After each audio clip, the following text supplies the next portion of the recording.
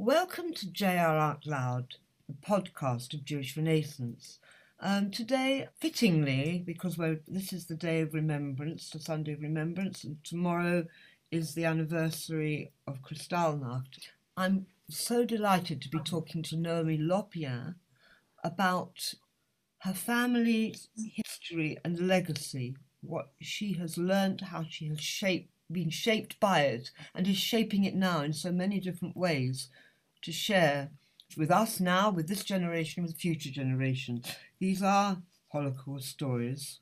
These are stories of her wonderful doctor father and what he endured and what shaped him, and her mother, the equally wonderful French mother whose story she only learnt later. But we're going to hear all about that now. So welcome, Naomi, to JR Out Loud, and thank you so much for joining me today. Thank you, Judy, for this privilege. I'm really excited to be able to talk to you and to your listeners. Thank you. Naomi, this journey, I see what you're doing in your life as a journey.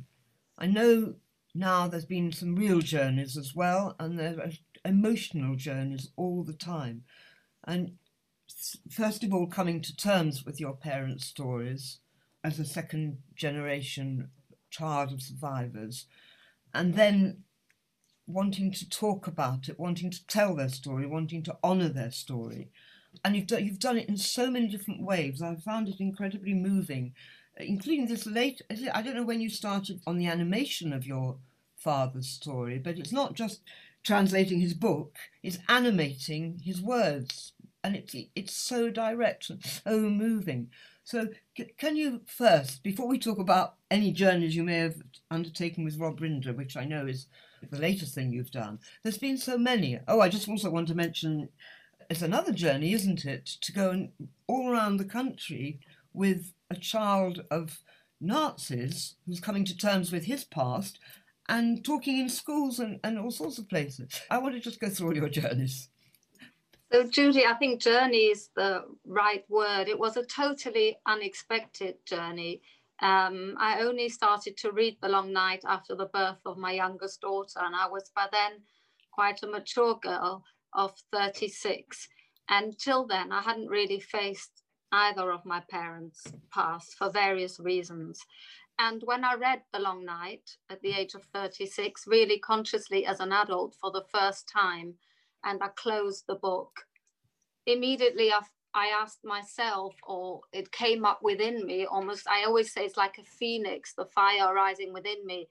Are you going to close the book again for the next years that you live? And I felt that was like killing the voiceless yet again. And I felt my conscience wouldn't allow it. So that's when I embarked on the translation. And once I had the translation, I wanted the publication, and it sort of grew from there, really, because when I heard my father's words saying that he wrote it not just for the family, but he wrote it for people to understand, not just understand what he himself had been through, but what his survivors and those that didn't survive had been through. And also it was a witness, it was an important document. He wrote it like a reportage. So I felt I had to tell the world all that. It hadn't just been written for me to read at my pleasure, my perusal. It was an important document. Yes. Yeah. My father's story, the Long Night, he describes what happened to him from 1939 at the outbreak of the Second World War when he was 17 to 1945. And my father was incarcerated at the age of 19 in 7 concentration and labor camps and 5 transit camps over 4.5 years. Between the ages of 17 and 19, he had to hide, and they were already taken to a trial labor camp together with his father, but they were released again after a few days. And he saw beards being pulled out in those early years, and men being trampled on. So even though, you know, we say it sort of gets increasingly worse, it was hard and abnormal and cruel right from the very beginning. And my father was liberated by the Americans at the Tutzinger Lake, which is close to Munich, on the 30th of April, 1945. And you know how we imagine liberation, that we're free and we're jubilant. There were many mixed feelings because he was alone. And for those, I won't spoil it, but there were many twists and turns in his experiences. And even at the last minute, he was close to losing his life after having been through all that. And he described the reaction of the world, if I can find it very quickly. He says, we were solitary islands in a freezing foreign world. They felt very alone, and they felt very unwelcome and not understood. And that lasted for quite a while. And I think, you know, that's one of the reasons people say survivors didn't speak. They would have spoken had they had people to listen to, who would listen to them and hear them. But such wasn't the case. It fell on deaf ears.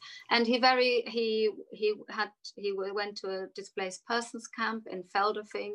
He was also hospitalized for over 6 months, and then got on his feet and was very focused, started to do his A-levels, matriculation in Germany, applied for that, and studied medicine and dentistry.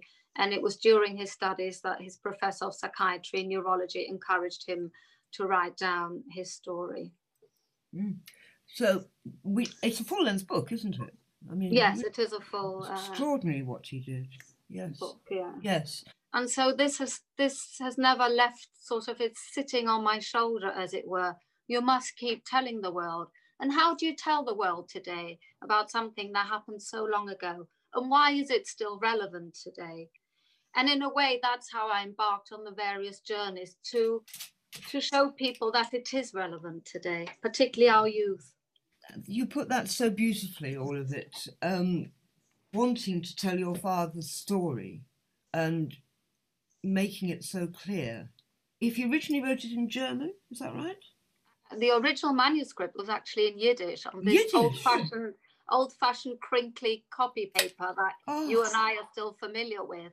But it wasn't in any order, and I can't really read Yiddish. I mean, I recognize the Hebrew letters, but that was too big for me. And also, the strange thing about me was that I wanted ownership.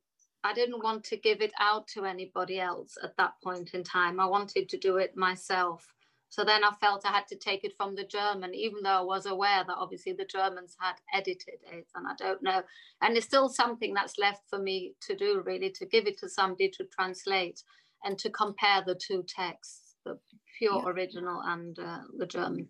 In a way, the actual manuscript is a precious thing to look at, isn't it? It's just something to hold in your hands of his, an artwork. The letters must be very special.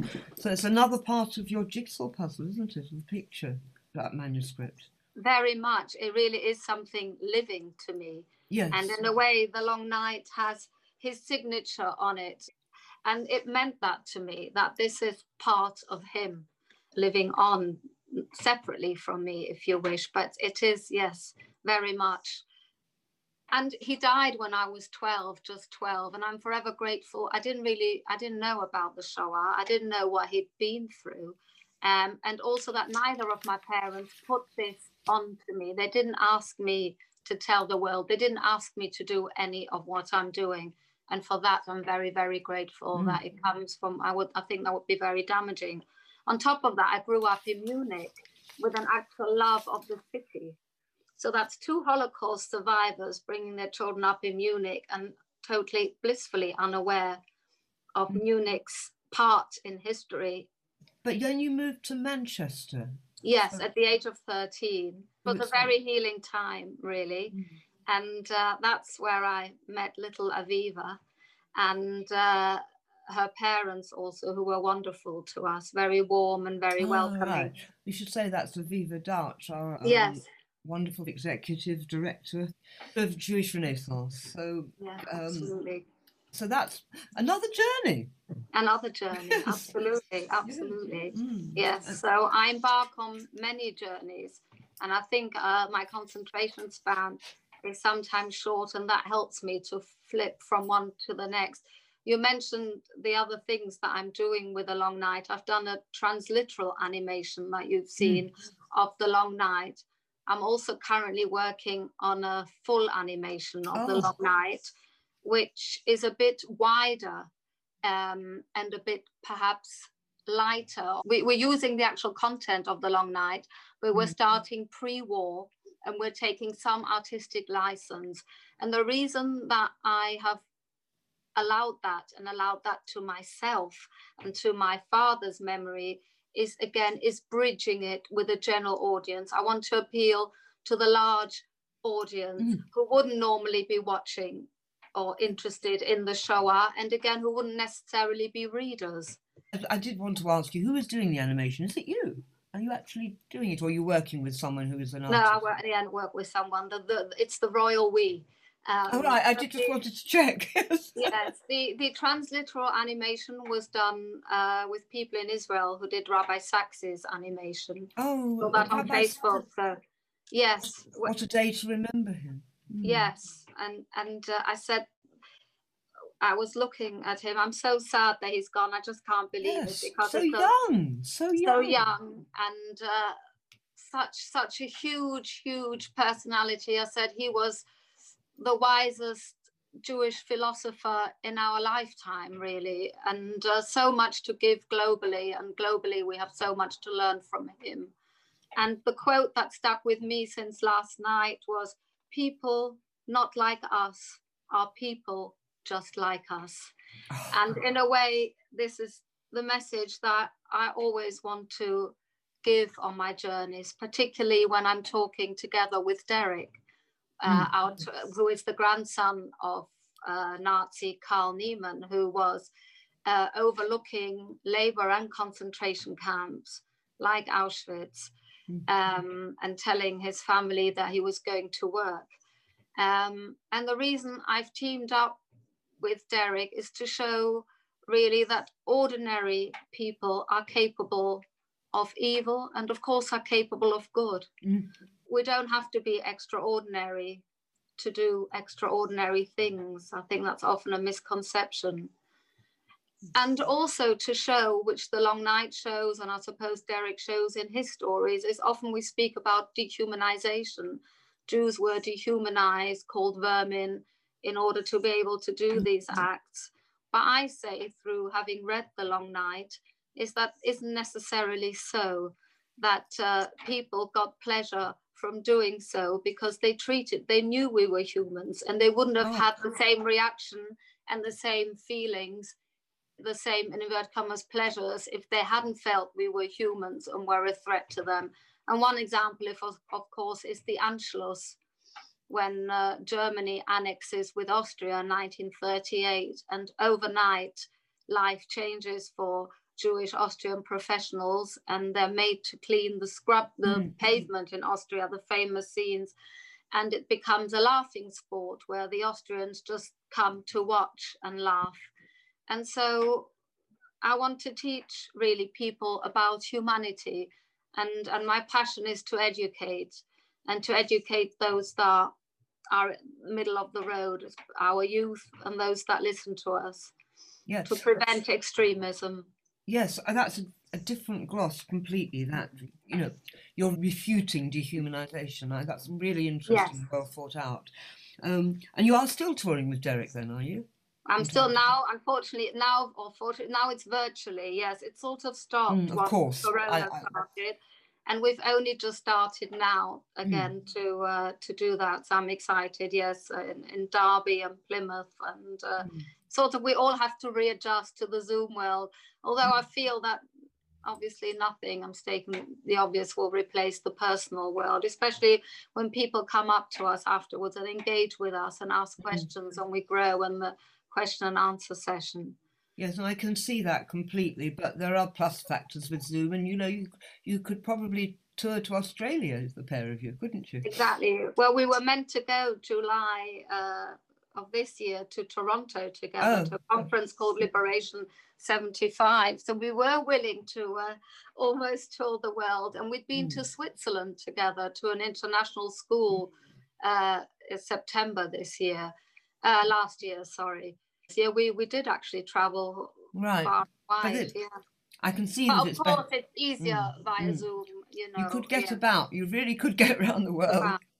So tell me two things before we get again to this Rob Rinder program, which I realise must, if it's going out, the first half goes out tomorrow.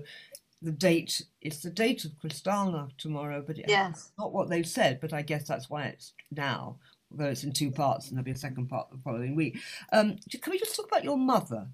Yeah. Because this came later, didn't it? Much later, really. I was only aware of my mother's past about 9-10 years ago, if that. No, my mother never told my father about her past because she felt hers was lesser than his. And I told my mum that human suffering is incomparable. So my mum lost my father and he never knew. And in a way of feeling their marriage, there must have been something missing or not, that she never shared that fully with him. She was very protective of my father. And of course, their past came up in conversations every Sunday. My mum has got 2 sisters here in Manchester, and we meet every Sunday for many, many years, and snippets would come up, but never understood that they were actually in the war, involved directly with Nazis themselves. My mum was just 10 when she was sent away by her parents, together with her older sister Helen and her younger brother Joey, who was 9. Helen was 13, from their parental home in Saint-Junien, the southwest of France, to Switzerland, so that the children would be safe and escape the Nazi roundups that were very frequent in France in May 1944. The Nazis came and even picked children up from the streets. And so I know there's a very eloquent rendition of her story. I mean, it's short, what I've read, there may be more, being helped to escape to Switzerland, and the brave woman who helped to rescue them, paying for it with her life. Yes. I don't think that's a spoiler alert. So they went through so much so young. And then, so are you telling me that your mother never told your father her story? No. Gosh. And it took her a year to decide to marry my father. My mother grew up in Strasbourg in France, in Alsace, the French-German border, Strasbourg. Yes. And they were introduced to each other by common friends, by mutual friends. And my mother's reservation was that she didn't want to live in Germany because of what had happened to her. And in particular, the Gestapo man who questioned her, any man of that age, she would transfix that face and that uniform and those boots onto that German man. So it was very difficult. Today, my mum actually is fine about being in Munich and actually enjoys being there, interestingly enough. That is interesting, isn't it? Yeah. Well, I think it's strange, isn't it? Because we sort of moved on in our relationship with Germany, thank goodness, which I think it would be part of what you would, sort of truce and reconciliation thing, isn't it, before the phrase was invented. But we are at this strange point where there's this sort of poison of anti-Semitism, which from my point of view, I think is something to do with social media, and it's so easy to disseminate it. And if you don't want to be identified, you can still do it. And if you do, you can find like-minded individuals. So I think that is part of the curse of our time. And then there is this strange divisive politics, which we're just still seeing in America. Obviously, the country is very divided. So you could see why anti-Semitism would flourish in this strange world of echoes and mistrust. And then we've got people like you. We've got a third generation, haven't we? You are working wonderfully towards all this. And then now this journey with Rob Rinder. Can you tell me something about how did it come about? What did you actually do? What did it mean to you? All the questions I would ask.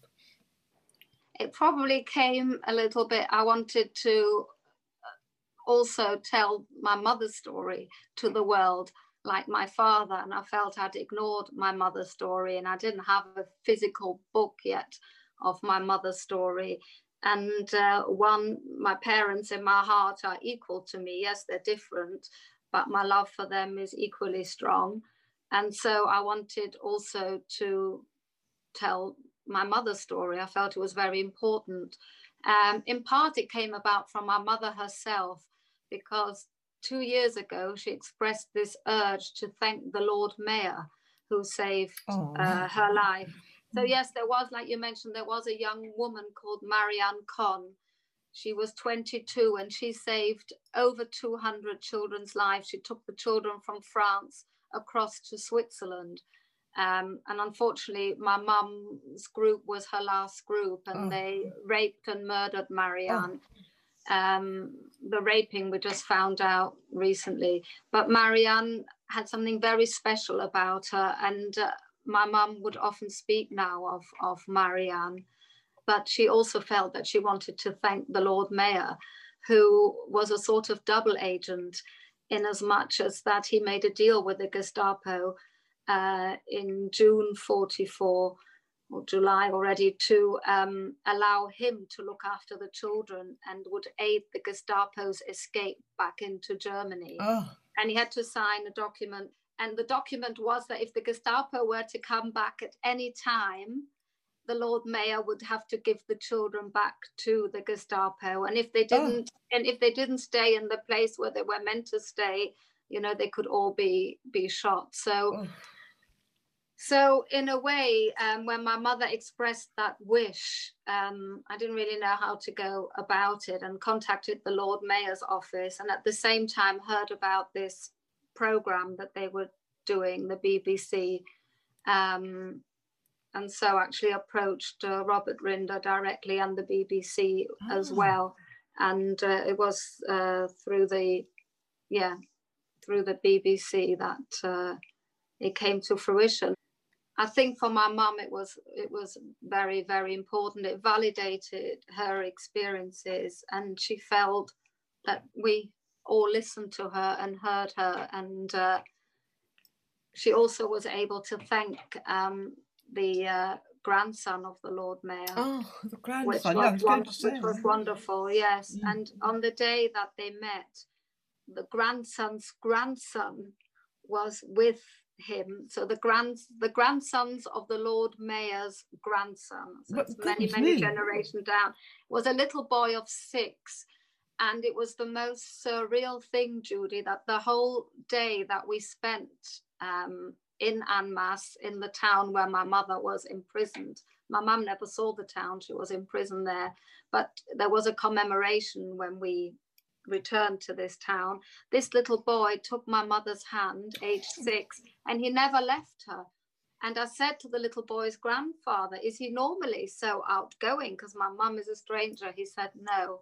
And it was almost, as I felt, it was almost as if the Lord Mayor who saved my mother's spirit descended. Although I don't normally believe in stuff like that, but you had to see it to believe it, that this little boy, and it soothed my mother and it calmed my mother, and they didn't leave each other's side. That's the most beautiful story. Will we see that in the film? I'm not sure. It might be cut out. I hope not. I mean, it sounds to me as if they've got any of that in. If you didn't leave your mother's side, that will be there, at least a moment of it. So you went across France all together with the camera crew and all the rest. So I relived my mother's journey across France. Yeah, we started to where my mother was evacuated in 1939. My mum was 5 then. Together with her mother and 2 older siblings. Her father in 1939 joined the French army. And so my grandmother travelled across France on her own for a few days it took. And initially they were housed in a room all together with no running water. And they'd already had known running water and a toilet in the flat. So they all lived together, and my grandmother had to get the water in an attic on the 4th floor of the building. And that's how it started. And a year later, my grandfather returned and he had found them a flat, and they stayed there. And my mother was quite happy there as a child, because life was was a lot outdoors, and they were free to run around till the invasion of the Germans became more visible.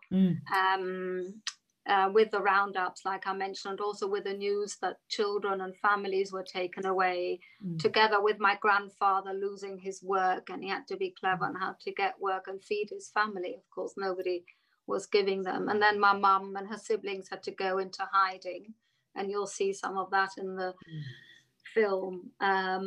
in the town that they lived. They'd hid with farmers. That eventually they'd hide in convents. The convents were actually very good to the Jews.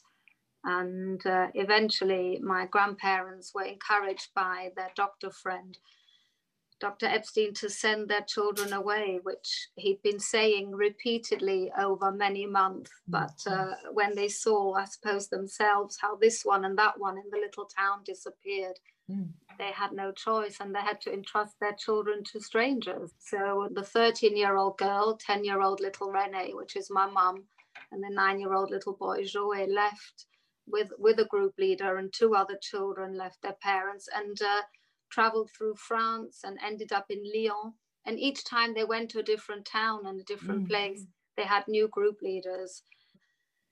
Initially, before they reached Lyon, they were in a convent for 2 weeks, where the nun tried to convert the children, saying that, if the Nazis get them and they die, then they'll be going to hell. And so they should be baptized so that they have a chance to go to heaven. So a child of 10, as you and I know, is not normally confronted with death, had to make decisions like an adult, had to learn all of a sudden who to trust and who not to trust.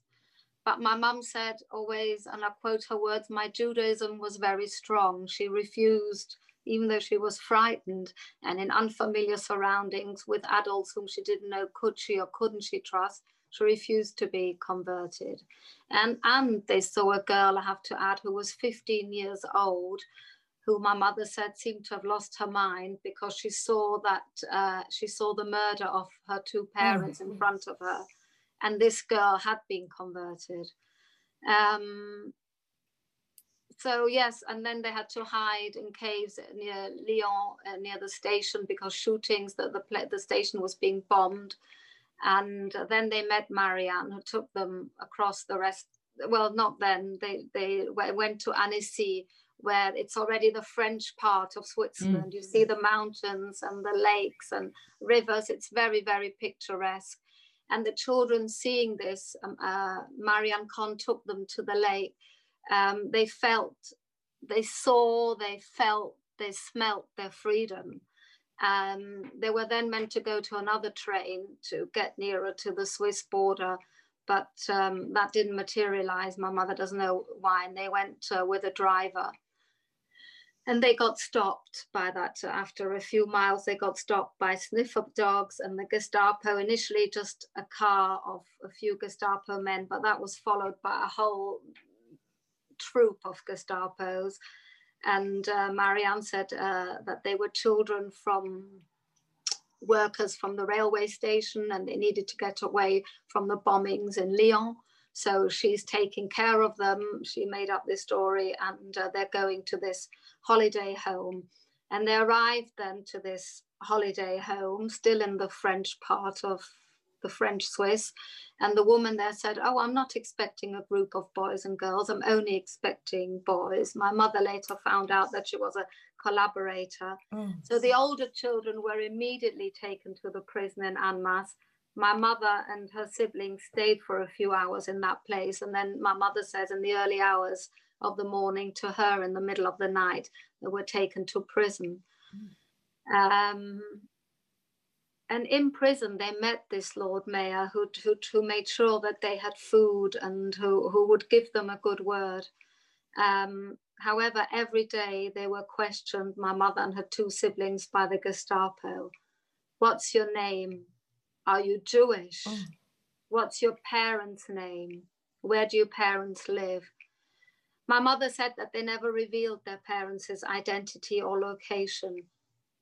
In part, you could say it was courage, but my mother says very honestly that she was so frozen, and she imagines her siblings too, that they didn't give their identity up. Helen, her older sister, managed to get a postcard out of prison, we think through the Lord Mayor, because she wanted to let her parents know, their parents know, that they never made it across to Switzerland. And Helen, aged 13, was savvy and clever enough to sort of write in a language without actually saying that they were in prison, but making the parents understood that they never made it. She also, when they were arrested by the Germans, Helen, the parents had given them some notes, swallowed these notes. So she was a very brave, sassy girl. She still is. She's nearly 90, Helen, and she's full of life and vigor. And so they stayed in that prison, and Marianne gave them a good word every day and reassured them. She was extremely warm. Marianne had a chance to escape. The Jewish French underground were constantly in touch with her, and they, to get out of prison, but she refused. She wouldn't leave the children. And my mother saw Marianne return from a day's work, in inverted commas, totally deformed, her head twice the size, having been beaten and tortured. And she said to the children, eventually, children, tell them the truth. I mean, this is where I tell you about the dehumanization isn't true. The Gestapo knew they were Jewish children. What were they asking them for? And why were they asking, every day the children were petrified. That my aunt and my mother says, before this questioning, every day they were dreading it. And then they were living with the aftermath. And then again, even before the 24 hours up the next day, there were questions. Luckily, they were only there a short while, a few weeks. And then the Lord Mayor made this pact that I told you about, and they went to a place nearby Annemasse called Bonnes-sur-Ménage, and they were in a sort of holiday place there, but they were told not to escape, because otherwise not only would the person be shot that escapes, but the whole group, including the Lord Mayor. And eventually they were brought to Switzerland, to Geneva, which today, these two towns exist today, Annemasse and Geneva. And it's still, my mother was only reunited 6 months later with her parents. Her parents didn't come to get them. They were brought back to the parents. So, they were lucky that they were reunited, but each side, parent and child, went through a huge amount of trauma. And of course, my mother, in her own words, said she lost her childhood. Yeah. So when you went back, I mean, I know every story, as I said at the beginning, is extraordinary. They're all different, and they're all got similarities. How was she reliving that? Was it closure? Did she talk about it all the way? Because how long were you away on this trip? 3 days. So I was actually separated from my mother because it was television. When we met, when I had to relive my mother's journey, and at the end of the journey, we met up in Annemasse, the town where she was imprisoned. After I'd been to prison myself, I entered the prison. What, in the film? Physically. Physically, and you'll see that, I presume, because that's totally that to me was really the worst, and I was surprised, really. Maybe shows my naivety, and I'm being polite about myself, how powerful that was to relive my mother's step. Totally taught me another dimension about my mother, and another dimension about understanding what the people had been through to go in her footsteps. I almost felt, whilst I was in prison, I said the language that I'm using shouldn't be a normal language. I almost felt that I wanted to have a different language to express that, because the trauma, the barbarism, the cruelty was so high that I wanted to express it in different words so that we would all feel that terror that little girl had to endure. Which you clearly did. And I'm sort of fairly speechless. It's an extraordinary thing to ask you to do the journey and to separate from your mother. So the scene that what you're telling me about with the grandson, that was after all this. Yes, you're right. Yes, it was. Yeah, sorry. Yeah. No, don't be sorry. No, it's just so. In fact, it must have meant so much more to both.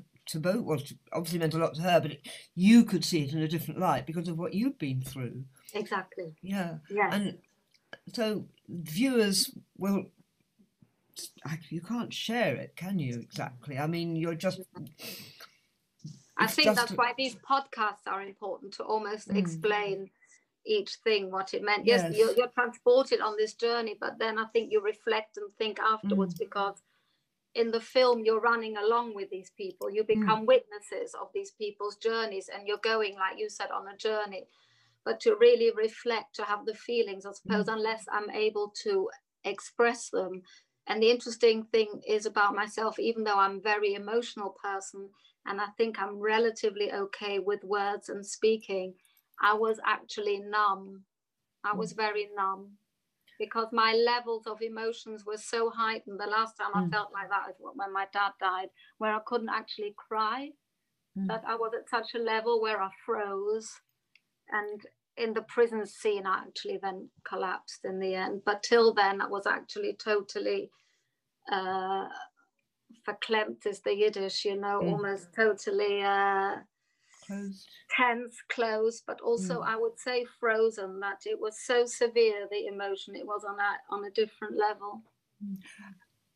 Must have made you empathise with your mother even more, because she really did, you know, you've told me that she was numb when she was being interrogated. It sounds like it must have brought you even closer to her. Yes, I have a lot more understanding of my mother, and I hope I might not always show it to her, she'd say, but my feeling towards her is I see Renee, the little 10-year-old girl, which I never saw before, obviously. You know, mother is a mother, and often my view of her persona are clouded by her mothering me. Never did I have the capacity to understand what Renee had been through before becoming a mother, or had the empathy and the capability of doing so. And this journey gave me that. So I'm forever grateful to the BBC and Robbie Rinder. And in particular, I'm also grateful, I have to point out, David Vincent, the documentary maker who was with us, because he really brought out the best in us. He was extremely sensitive to have around, and I've just never come across really somebody like that. He just knew what to ask, when to ask, what to say, when to say, and that was very, very helpful. And at first I kept going on that the minute I'm in Anmat, I want to join my family, because my husband was coming, because there was a big ceremony there, which I didn't mention. They made my mother an honorary citizen. And my mother spoke, because unbeknownst to us, every year on the 8th of May, they remember their Lord Mayor, what he did, and also Marianne Kohn, they mention her. And so my mother, we were all part of this ceremony, and my sister came from Israel, and my brother and his wife from London. So we were all there as a family supporting. And I said to the BBC, I want to join them. But having relived that with my BBC family, I, interestingly enough, it was almost hard for me to make that transition. That almost became my safety cocoon, my safety bubble, what I'd been through, because it was such a raw experience. It was when it's somebody so close to you, a mother, an immediate family member, you're very, very raw. And of course, it took time to adjust and readjust for many weeks after, I would say. And for me, I suppose I live it, you know, as you can see, because I do all these things, it's very much part of who I am. You are, yes. I noticed that you say after the birth of your third child, when you started looking into your father's story, you were a GP up till then. There's just a line that says, "I never practiced as a GP again." But that's part of you. I mean, that you're not your wife, your mother, you're all these different things. Your daughter, but you are also you're a doctor. Yes. Why did you never practice again? Was it something to do with this, or because you had 3 children? Or you two? I actually had 4. Sorry. 4. Yeah, it's okay. I've got 4 girls. Medicine, we just talked about, was very much something that my dad encouraged me to do. So I wanted to do it from being very young. And I actually told him that I was frightened of blood. And he always said, he always quoted to me, if this female doctor can do it, you can do it. This female doctor was actually a bureaucratic doctor. She was never a paper pusher doctor. Not that that's any lesser. And so I felt I wanted to do it, and I also felt that I wanted to help people. I'd lived with my parents. My dad worked tirelessly for the community, helping people, Jewish and non-Jewish, visiting. I don't know how he had the time and even the energy. So I very much wanted to emulate this man as the helper. He was my hero, especially to a girl of 12 and younger, you know, fathers and daughters. And I wanted to emulate him. So I wanted to be this doctor. And I had my first daughter a month before my second MB, before my big medical exams. So that was very difficult. And my mum helped me to bring up our eldest daughter, Orly. And then it was hard, that balance to, although many women thankfully do it, and find it more manageable to do between family and medicine. So I actually qualified as a GP, and then had my youngest daughter, took maternity leave, found another job. And then 2 weeks before getting the other job close to home in Salford, I got cold feet and decided no. And it sort of, the Holocaust sort of, it chose me, I chose it. It was a very symbiotic, it wasn't an intellectual journey or decision. It was all very emotional, and I didn't have a plan as such. It sort of just grew of what I had to do, and my family would say it took over. But for me, it's cathartic and it's healing, even though I'm very nervous before I speak.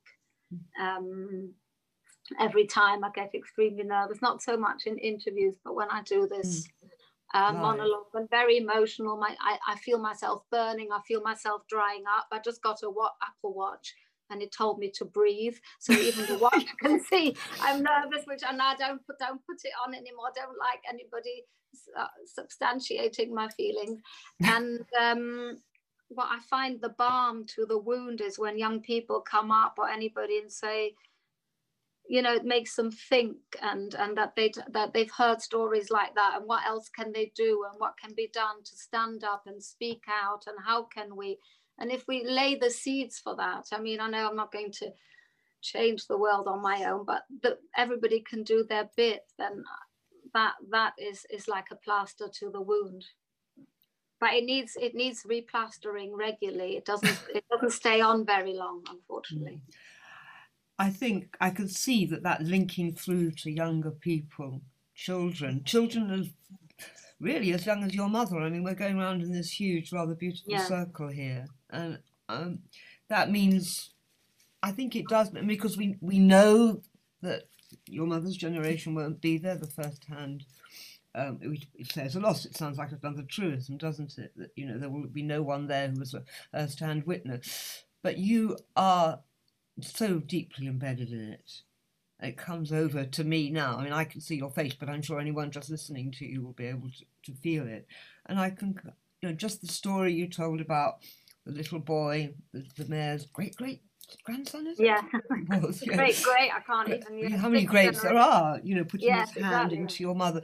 The links are there. I feel comforted by talking to you that the stories will live on, because it's something I worry about.